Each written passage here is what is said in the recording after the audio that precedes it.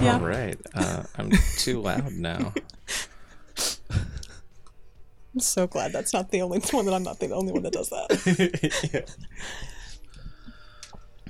Yeah. What a week, huh? It's been a week. Yeah. Yay. Clink.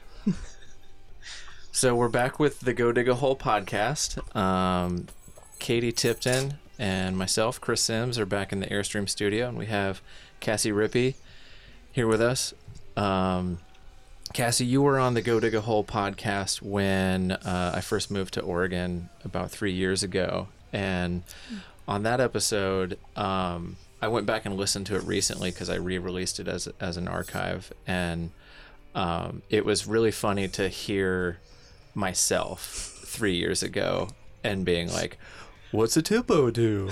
And so you're the Tipo with the Coquille tribe, and in the years since then, I've been keeping up with your work, and I've learned a lot through you, and I've met other Tipos, and I've learned what Tipos do. So anybody who wants to know what a tribal historic preservation officer does should go back and check out. I think that was episode 19 with Cassie Rippey, and I don't even know what episode number we're on now. It doesn't matter.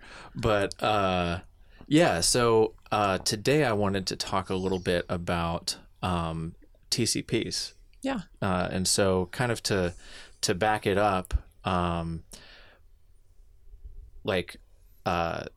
for anybody who doesn't know what a TCP is, you've worked back east as I have, and a lot of people who listen to the show either aren't archaeologists or might be students who are still checking it out, trying to feel out the whole archaeology thing, or early career folks who might not have encountered traditional cultural properties or any sort of tribal involvement. So yeah. I know you've been really heavily involved in TCPs lately, so if there's anything you're at liberty to discuss about, kind of like starting from kind of like a 40,000 foot view, like what is a TCP on a general level, to how does it impact, the way people, live with their culture, their, private property and stuff like that. Sure. So, I'll preface that with, I also recently re-listened to that podcast, and I just think, oh gosh, there's so much more I should have said and more I could have said. And, I've been in this position now for 5 years. And my position has changed a little bit over that time. So I'm the TIPO, the Tribal Historic Preservation Officer. And for those that haven't listened to the podcast before, the short version is TIPOs are the basically take over SHPO functions, State Historic Preservation Officer functions on tribal lands. I'm also the tribal archaeologist, culture and heritage program manager. Living culture is under my aegis as well. So we do a whole lot of things. We wear a lot of hats, right? Mm-hmm.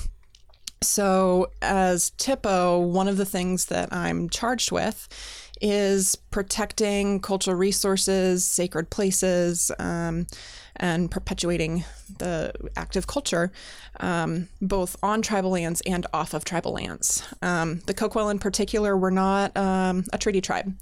The Coquille were not a reservation tribe in the traditional sense. So our tribal lands are in part trust lands. We call them reservation. Our constitution puts them as reservation. But they're not reservation in the traditional sense, is where you have this contiguous land base. So we have our tribal lands are checkerboarded across our service area and our ancestral territory. So we have our tribal trust reservation lands, and we have fee lands, which are owned basically fee simple, just like any other private landowner. Mm-hmm. The rest of our many million acres of tribal ancestral territory are either in the hands of private landowners or the federal government or some other public land. So the section of our ancestral land and our area of interest that we actually have in ownership is very small, which means that it can be a challenge to find and protect them. A lot of people tend to think, well, there's no artifacts there, so it's not sacred, or it's not important, or, well, it's been destroyed, so it's not worth protecting anymore. Mm-hmm. And that's kind of it's a hard challenge to overcome that. one of the TCPs that we have talked about. A TCP, I guess I should back up there again. Hold on. Back up. So a TCP is a traditional cultural property. A TCP is a place of religious or cultural significance to a community. And it's important to know that TCPs are not actually restricted to tribal significance. Anybody could have a TCP. Kind of one of the cutoffs is that the thing that ascribes significance to that place can't have started in the last 50 years. So Okay. that's why it's traditional, right? Air quotes, traditional. Gotcha. But it's not restricted to tribal communities. They're not easy to pass. Most TCPs are not listed on the Federal Register for one reason or another, and they're not required to be on the register to be a TCP or to be significant. Just like archaeological sites, right? Archaeological sites, couldn't even begin to guess how many there are out there, but maybe 0.001% are on the Federal Register. Okay. That's just a throw a number out there. Little fun fact. Yeah, so the Federal Register, the National Register for Historic Places, was created as really kind of an honorarium to say this place is important. And it is written into our federal guidelines for protection. So a lot of the federal agencies, federal undertakings under Section 106 of the National Historic Preservation Act, the codes have changed. Did you know? It's 306-108 now. I mean, I have a book in my bag right now if we want to make Yes. sure that number. No. Yeah, they've changed all the codes and everything. So it's not actually Section 106 anymore. It's now 306-108. So That's really good to know. Be more complicated. Yeah. It takes some time to review the changes to the National Register stuff. But so still call it Section 106, right? But under Section 106, a historic property, if it is eligible or listed on the National Register, it is deemed significant enough to deserve protections, mitigation, avoidance for an undertaking. So that's the reason that a lot of places get listed, is to give them protection. There are other ways to go about protection, and a lot of tribes, because of the sensitive nature of TCPs, tend to go that route rather than listing on the National Register. Because once you list something on the National Register, you have to publish all this information about it and start listing, saying what makes it significant, where is it, why is it, and TCPs in particular for tribes, those things tend to be sacred places. They tend to be ceremonial sites or creation sites or gathering locations that we don't want to disclose, or even archaeological sites, which the locations are already protected for. But the more you put out there, the more it's out there. Gotcha. So with National Register property, all of that information is publicly available, whereas a TCP, you can protect things like tribal sovereignty and, maybe the more sensitive natures of what might have been going on there or is currently going on there, right? Right. And so TCP nominations that have been put out recently for consideration on the National Register, they'll be heavily redacted. They'll redact names, they'll redact place locations. One that I reviewed recently actually reviewed or redacted what the place actually was. So they redacted burial site. They redacted archaeological site. They just said, this place is here. And so it's only the people that get to review the unredacted version really know that information. And so who gets to review the unredacted versions of a TCP? That is, at least in the state of Oregon, been a question. So the way that it's worked in Oregon so far is that first the reviewers, are reviewing it, or the writers are reviewing it and choosing what gets redacted. So whoever they have internally, it may be the council, it may be contractors, it may be staff, it may be tribal members, just whoever's putting that document together. Then when it's submitted, they have to fill out whoever's submitting this TCP will have to fill out a National Register nomination form, a 1099, I think. That form gets completed with all of the information about the TCP in it, and it gets submitted to SHPO. The State Historic Preservation Office, usually the National Register staff, will review that. And then they'll probably have legal staff, and I imagine they have several staff reviewing this, and especially when you have a document that's 200-300 pages of dense ethnographic history or site documentation or something like that. So you have people at the SHPO reviewing this document. Once SHPO has reviewed it and determined that the application is complete, then they pass it on to the SAHC, I'm going to get this wrong, State Advisory Heritage Commission. And the public hearings are held, and then the commission holds a meeting where they have an opportunity for the community to weigh in, for testimony from the applicants, and anybody that has an opinion on it. And then they decide at that meeting if it needs to go back for revision or if it should be passed on to the keeper. And so all of the commission members review the unredacted copy. Meanwhile, in between when the commission reviews it and before, so basically from when it's submitted to when the commission reviews it, there's a period where the public gets to review the redacted copy. So if the commission approves it, it goes on to the keeper, and then the keeper gets to review it and make a determination or not. Now it gets tricky where if it's most TCPs that I'm familiar with are on federal lands or on one or two pieces of property. There are several TCPs, however, that cross multiple property owners, private, city, state, federal. And so the more property owners that you get involved, the more complicated it gets. And if you are on federal lands, the Federal Land Managing Agency also is supposed to review the application and make a determination of eligibility as part of the submission to the keeper. Whether or not that Federal Land Managing Agency gets a copy of the unredacted document or not will depend on who submitted it and the SHPO. Okay.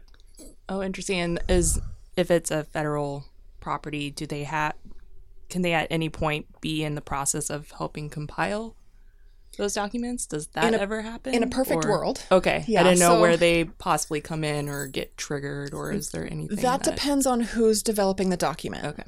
So we've been working on our own TCP that we haven't put forward to the register yet.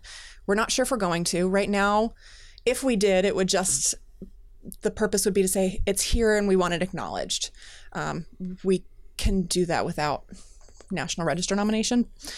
So we're not sure how far forward we're going to go with it. But we have a TCP that we're working on in our ancestral territory, and it covers some private property and public property. And we've done our initial kind of information gathering, saying what are the contributing elements? What's so important about this place that makes it something that we want to elevate beyond the site status. And so our next step, if we choose to move forward with calling it officially a TCP or nominating it or anything like that, would be to meet with the local agencies and say, is there any other information that you have? Is there something that maybe you might find interesting or contributing factor that you might like to include? Do you have any concerns about that? Ideally, probably we would also want to do that for the local landowners. It just depends on who the original applicant is and how much they want to share, how much they want to say this is ours, and as long as we don't need, or as long as nobody objects, we can go forward. right? So National Register nominations for the TCP used to be that you had, if 50%, I think, or fewer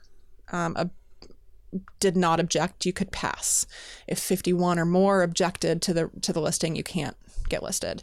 There is now some new proposed changes to the National Register rules, which one of the changes is going to be that someone who owns a larger amount of land than others can object just on land ownership rather than 50% people.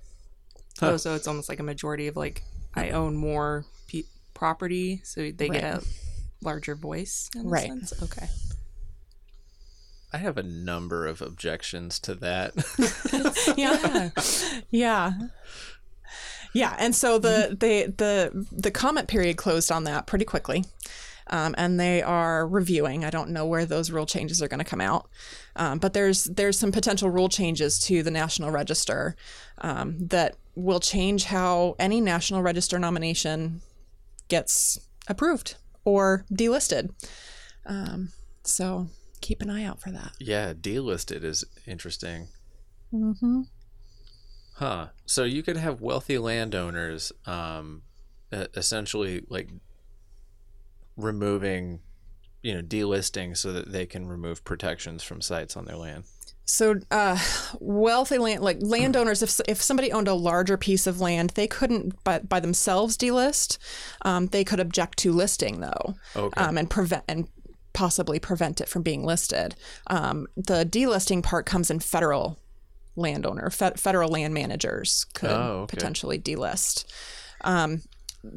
There's some, questions as to, well, even if it's delisted, it's still eligible, right? So in a perfect world, listing is supposed to be an honorarium. Yeah. Right? And eligibility is what everybody uses as the criteria for protection. We all know this isn't a perfect world. Right. So, yeah. And that just kind of gets down to where it's a tricky, kind of confusing place. Yeah. So, and, even still right now, though, landowners can still object. Land managing agencies can still object. And if you reach that threshold, and I think it's 50%, if you reach that threshold, you're not eligible for listing. But you wouldn't be able to list, but you would not maybe still be eligible. So there's some kind of tricky, confusing rules around National Register listing. We'll let that moped go by. Yeah.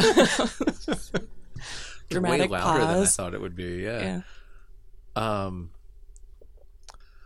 So in terms of the way either National Register listing or a TCP happens, like let's say there's a large area that encompasses some private property, and often you hear landowner or private property owners object to listings or even archaeological investigations on private property because they think I'm not going to be able to use my property the way I want to anymore. I'm not going to be able to make improvements to the land or build on it, stuff like that.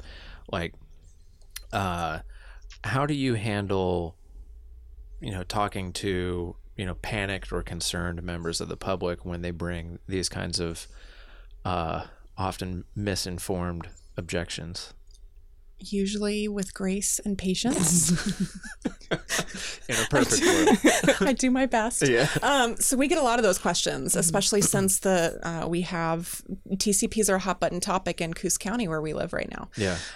Because of the one that's gone through recently. And so I get a lot of questions, and we have our own.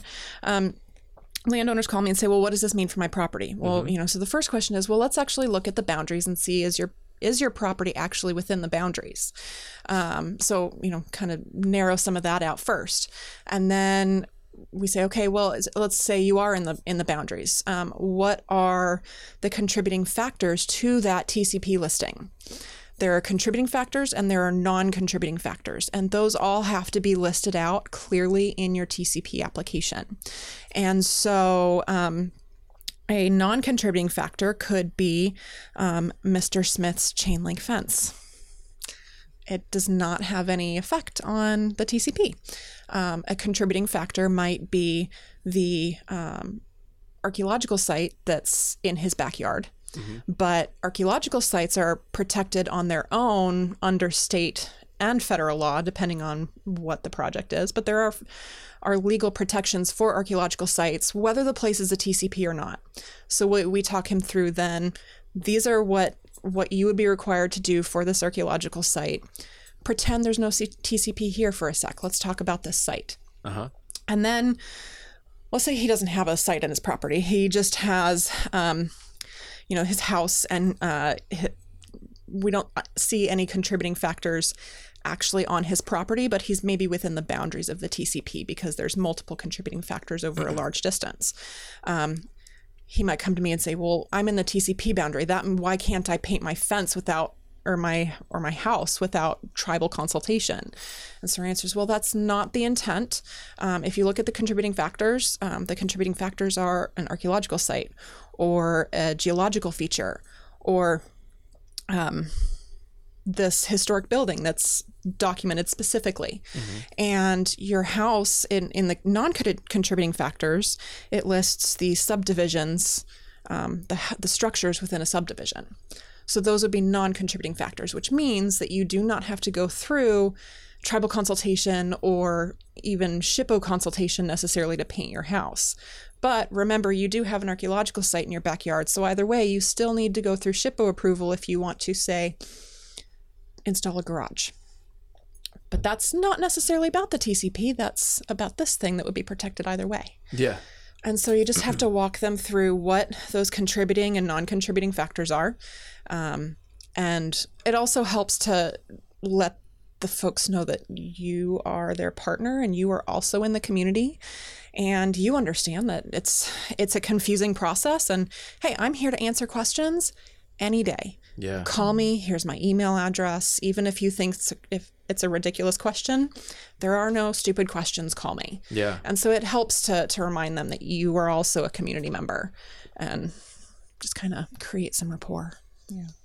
Well, it sounds like also like there gets that miscommunication of like it's this big blanket of just you cannot do anything. But once you start kind of pulling it apart a little bit and telling them the pieces, people kind of start to understand or can maybe wrap around it a little more. Hopefully. And again, perfect world optimism. But that's just sounds like listing out those components really help.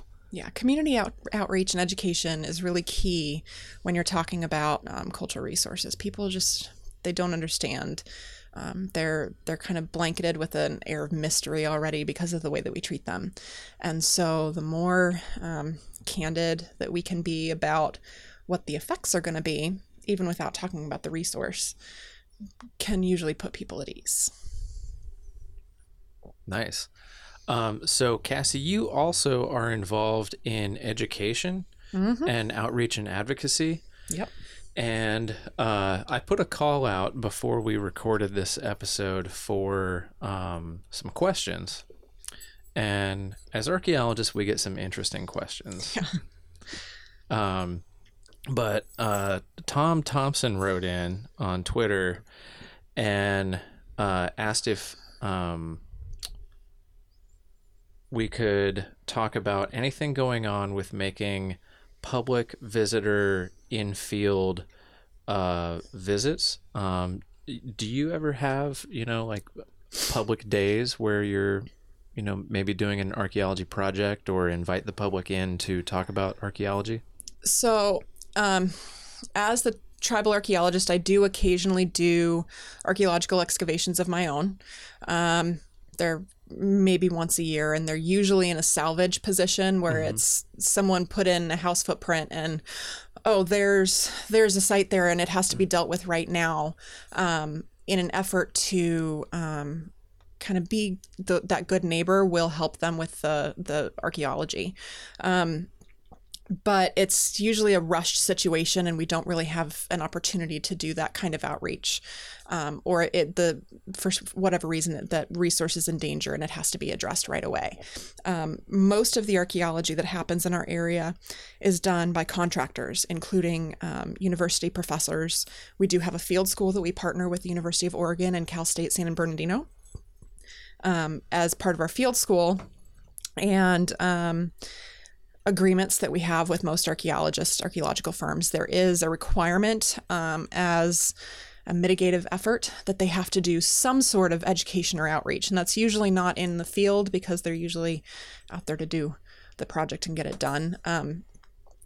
There may be opportunities where it's appropriate. Field schools are usually good ones. But yeah, it's hard to, when 90% of the work that we do is salvage, to take that time. Yeah. But again, the tribe archaeology is consumptive. And so data recovery is not mitigation. Right. So we require some sort of mitigation that brings in some sort of education and outreach component. And so that is how we tend to bring in that kind of public engagement, whether it's a limited public to the area or otherwise. That's really kind of our best opportunity to do that. I do public talks in the area in the summertime. Nice. But he also asked, Tom asked kind of a funner question. And I think we've probably all encountered this. What are some of the kinds of questions you usually get asked when folks see you out doing archaeology? He says, the gold question seems to invariably come up regardless of geography. That is pretty accurate. Just about every time I'm out in the field is, you digging for gold? Yeah. Like, no, I'm not. I worked at Fort Knox for 5 years. Yeah. And oh my God. That's the worst. There were so many. It wasn't really the public, on a restricted military base, but you'd have like base staff drive by, and I'm like stumbling over briars as I'm leaving the woods and stuff to get out to the road and hike back to my truck. And every single time somebody would stop and go like, what do you do with all the gold you find? I'm like, leave me alone. Yeah. Yeah. Oh my gosh. I get the gold question on probably every project. We get the, why do you have to be digging here? Why are you here? Why are you on my property, or why are you on their property? We often, because I always introduce myself. I'm Cassie. I'm with the tribe. There are tribes here. So then we take that opportunity to do some education. I say, my crew, keep working. Let me talk to some folks and do some better outreach. Yes, in fact, the tribes are alive and are your neighbors. Yeah. So that's always a hard one. And then, where does the stuff go when it's done? More often than not, though, honestly, I don't get questions. I get, oh, well, you're digging in the wrong place. Let me show you the better spot. And so then it's an opportunity for engagement with the community and outreach for both site protection and let's document another site if you have one. So we get a lot of that. Nice. What about you, Katie? Oh, questions? Yeah. Weird. Well, recently I've been having to stake off for mitigation and projects, going through and staking off areas, and people think I'm hunting vampires because they see me carrying the stakes. That's a fun one. Yeah. And I'm like, just 2 vampires today. Don't worry. I got them. Easy day. Yeah, that's fine. People avoid you in the elevator and stuff when you're carrying the stuff up. So that's been the most recent one, but it's always the gold, the dinosaurs. You'll find better stuff over that way. You're digging in the wrong place. Yeah. Mm-hmm. You're like, I can't right now. Or when you're a field tech at times, you're stuck in the area you were in and you're like, that's awesome, but I'm here. So yeah, I have to finish my transect. Not leaving my transect right now. Yeah. I'm very committed right now to finding nothing because it's obviously over there, but Right. we'll do it. It is science. This is a sampling strategy. Yep. So gotta Yep. keep doing my sampling strategy, even if it finds nothing. Yeah. We're testing the null hypothesis here. Well, and that came up with their field school recently, and so they couldn't go off on their own and go look at this thing. So I recommended to them. I said, write it in your field notes. That way, there's record, and then somebody can go back and you can make a recommendation to go look at this or do this later. So that's always a good way to say, hey, can I get your name? Can you tell me a little bit? So Yeah. yeah. That's cool how you turn questions like that could often be, just annoying or disruptive into teachable moments. It's really important that people feel that you are out there to work with them and not against them. Yeah. I've when I first started here, there was some hostility in certain parts of the community just because I'm an archaeologist, and so it's community building has to be a huge part of your job. You can't do your job if you don't have permission to go on their property. Yeah. And more times than not, the people that are out here know more than you do. So community building is important. Yeah. I feel like that's probably the case everywhere, is that, people who have been in an area long enough know the area way better than a visiting archaeologist. Mm-hmm. I'm just nodding my head. Yes, absolutely. Yeah. I'm sure you've encountered that a lot, Katie, with your research. Yeah. And that people tend to know more than I do, or, it's like everyone has a depth of knowledge that you want to glean from. And sometimes it's so hard to kind of get that out or just to learn more from people. So it's good to, Yeah. we're not the only ones running into it. Yeah, it sounds like, both of you are dealing with navigating a really delicate trust relationship with, private landowners and members of the community. Yeah. Yes. Yeah, we're trying. Does Tom have any more questions? He did follow up. Let me check the Twitters. I haven't been looking at my phone much of today. Good. Disconnect. Get away from technology. Be one kidding. with something. Yeah. be one with all of the meetings. Yes. Be present.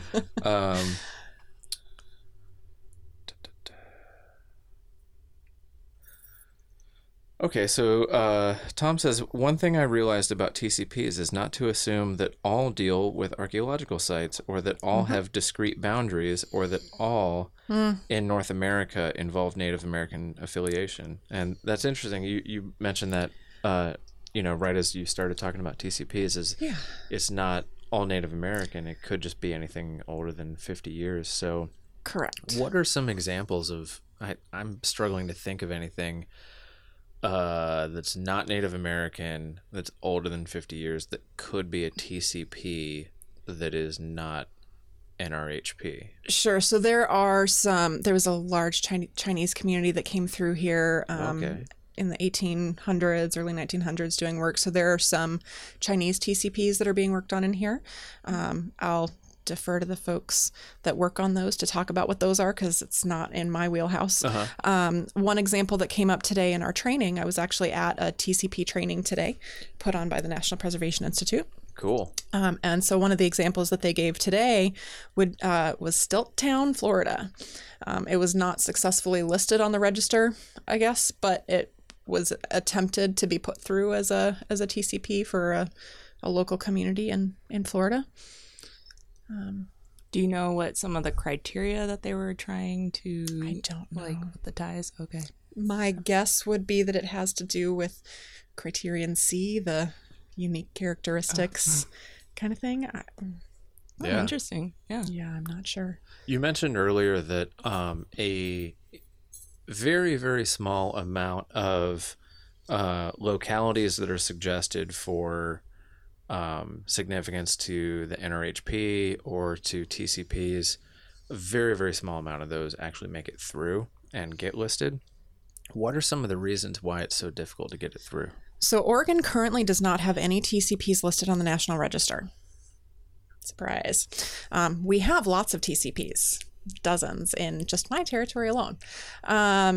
But so part of it is the whole need to share. When you have to disclose information, you're losing your control over it. You're giving up sovereignty.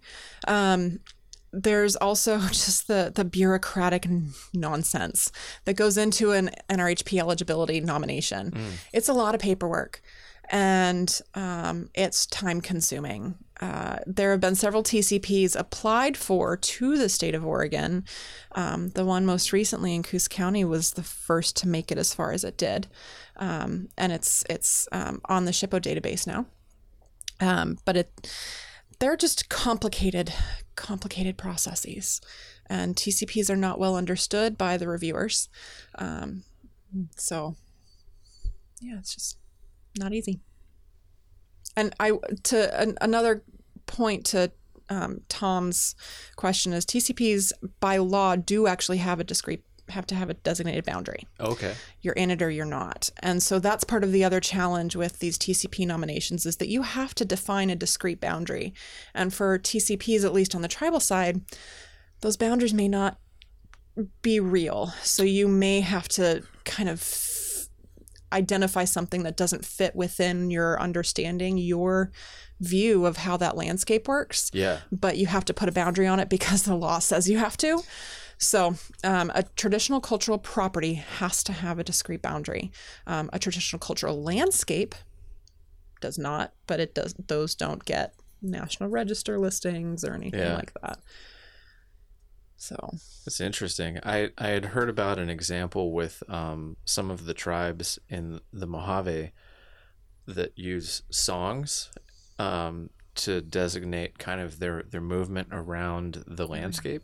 And so I can imagine how songs would play into making it quite difficult to set a concrete boundary or a discrete boundary on the landscape. As the law says, like it has to have a boundary line. And it's like, well, it's defined by a song, and it's like the song does describe features on the landscape, but where does that landscape end? Yeah, so that's pretty tricky. It seems like there's a lot of disconnects between the culture and the law. Yeah, the way that the National Register and the laws are written were written with good intent, but not from a Native view or perspective. Yeah. The other thing is that the National Register was really, you'll hear our SHPO say this all the time, it was meant to be an honorarium. And in the state of Oregon, we are a land use state. So it winds up not really being that way in the state of Oregon.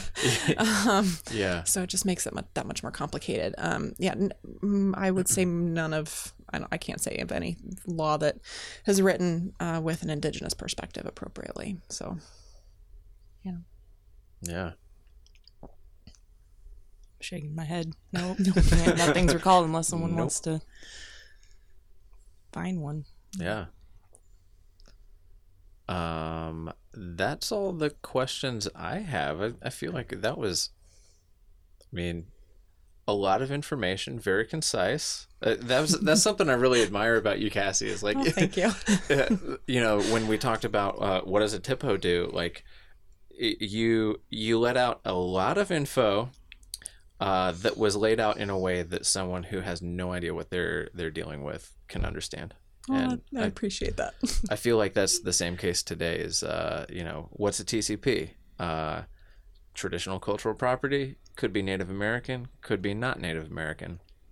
And there's a lot going on with, what it is, how it gets listed, and what you can do with it. So, like you said, the contributing factors and the non-contributing factors seems to be kind of at the heart of how it impacts the local community where a TCP is. Yep. Yeah. That's pretty cool. Yeah, a lot of this is just data dump. How much can you take in? I'm still taking it in. Processing. Yeah. You did mention that there were some things that you had thought about that could have been mentioned about what a TIPO does. Were there some other things that you wanted to add to that? Oh gosh, I'd have to go back and think about it. Yeah, I just remember listening to that and saying, "Oh man, I do so much more than that." And I think when we talked, I don't think I actually explained what Section 106 was in that first talk. I just went into, we do Section 106 review and went on. And but so my position in particular, and every TIPO is different. My position, I am the Culture and Heritage Program Manager. So under me, and yay, I now have staff. This is new for me. I have a tribal cultural specialist, so he's my technician, my assistant. I kind of call him a deputy TIPO because he basically does everything I do, and it's nice. It's great. Todd, I love you. Please don't ever leave. We have a cultural anthropologist who helps with research and just a lot of that, finding that historic and ethnographic data. Living knowledge kind of stuff. We have, as of last month, a cultural activities coordinator who is responsible for helping us schedule gathering activities and classes so that we can continue and maintain our living heritage. And we have a cultural activities assistant who does that as well. Every 2 weeks, we're in our Head Start department, teaching culture to our Head Start kids. In March, we have a 4th grade program where every 4th grader in Coos County and a few in other counties come to our Plank House, and we teach them about tribal culture and tribal sovereignty. Wow. And living culture. Awesome. And it's a busy month. Yeah. So we do a lot of those outreach things. Of course, we do compliance with both federal agencies and local agencies. So in Oregon, we have Goal 5, which requires local land managing agencies to take into account cultural resources on their land use efforts.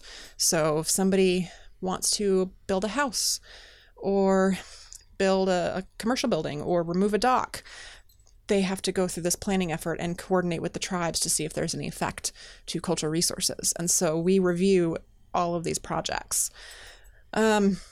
We attend government summits. We do trainings. I'll be doing a talk in a couple of weeks to Oregon State University. We also, of course, do NAGPRA. And right now, we are putting the finishing touches on our Senate Bill 13 curriculum, which is really exciting. So Senate Bill 13 is a bill that went through last year, I think it was, that says that we're going to do tribal education in the all public schools in Oregon at grades 4, 8, and 10. And so the state creates its own base curriculum, and each tribe gets to develop its own curriculum to supplement that. And it's going to go out to all the schools in the state.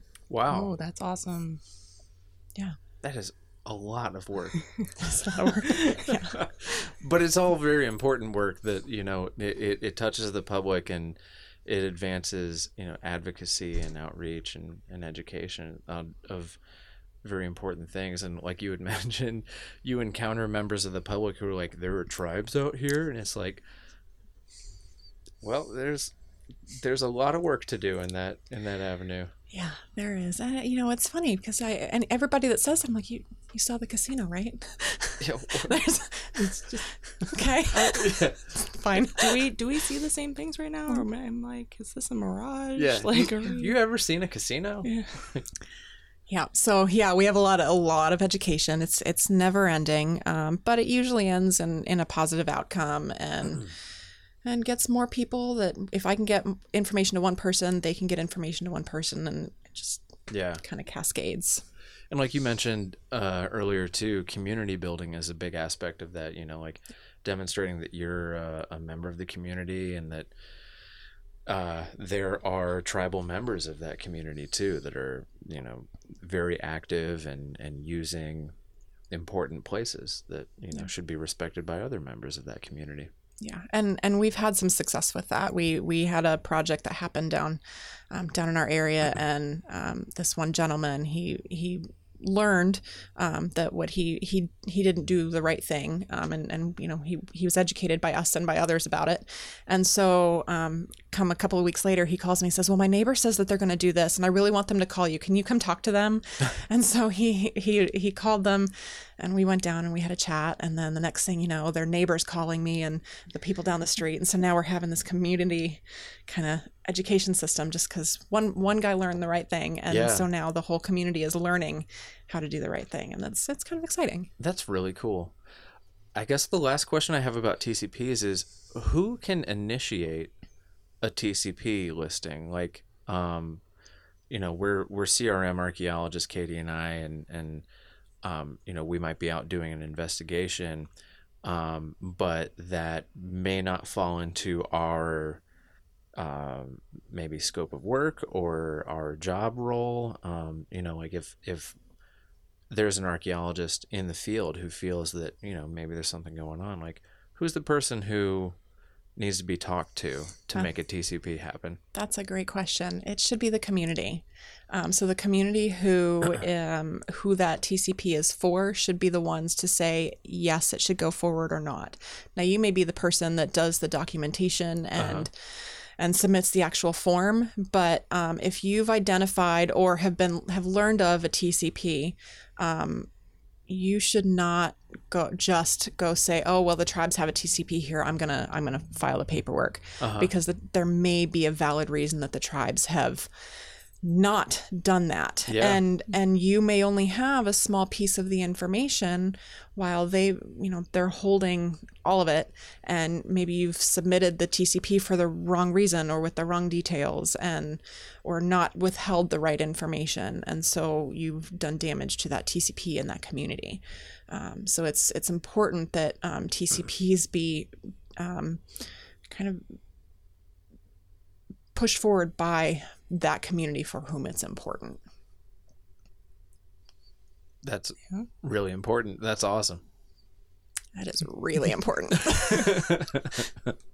Cassie, thanks again for joining us, and I'm looking forward to you coming back next time you're in Portland. Yeah, thanks for having me up. Yeah. Thank you so much for coming. Yeah. Is tomorrow? No. You're still here. We have a long drive tomorrow. What are we doing tomorrow? I don't know. We're having Cassie over again. Yeah, I hear some podcasts that like record multiple times a week, and you know, one of the things that I really like about what we do with Go Dig a Hole is like we record it when it works for us. And you know, we're all busy people, and as archaeologists, like, you know, like you just got to be flexible, and like things change. It's really hard to plan ahead, and it's also just like unrealistic to expect kind of like a standing meeting out of an archaeologist unless it's a weekend. But you know, it's like, don't mess with my weekends. Yeah, no kidding. Like our time. Yeah, I need some me time. Katie needs some Katie time. That's right. Yeah, we'll be bringing in Tia and Kirsten here soon, you know, as things start calming down, as the summer starts to wind down and people start to come home from the field and all that. Thanks again for listening to the Go Dig a Hole podcast. If you enjoy what we're doing here, you can support us on Patreon at patreon.com/Go Dig a Hole. You can also keep up with us online at Go Dig a Hole on Facebook, Twitter, and Instagram. A friendly reminder that the views and opinions shared on the Go Dig a Hole podcast are solely those of the hosts and guests and don't reflect those of their employers. Feel free to send questions or ideas to Christopher@GoDigAHole.com or hit us up on social media at Go Dig a Hole.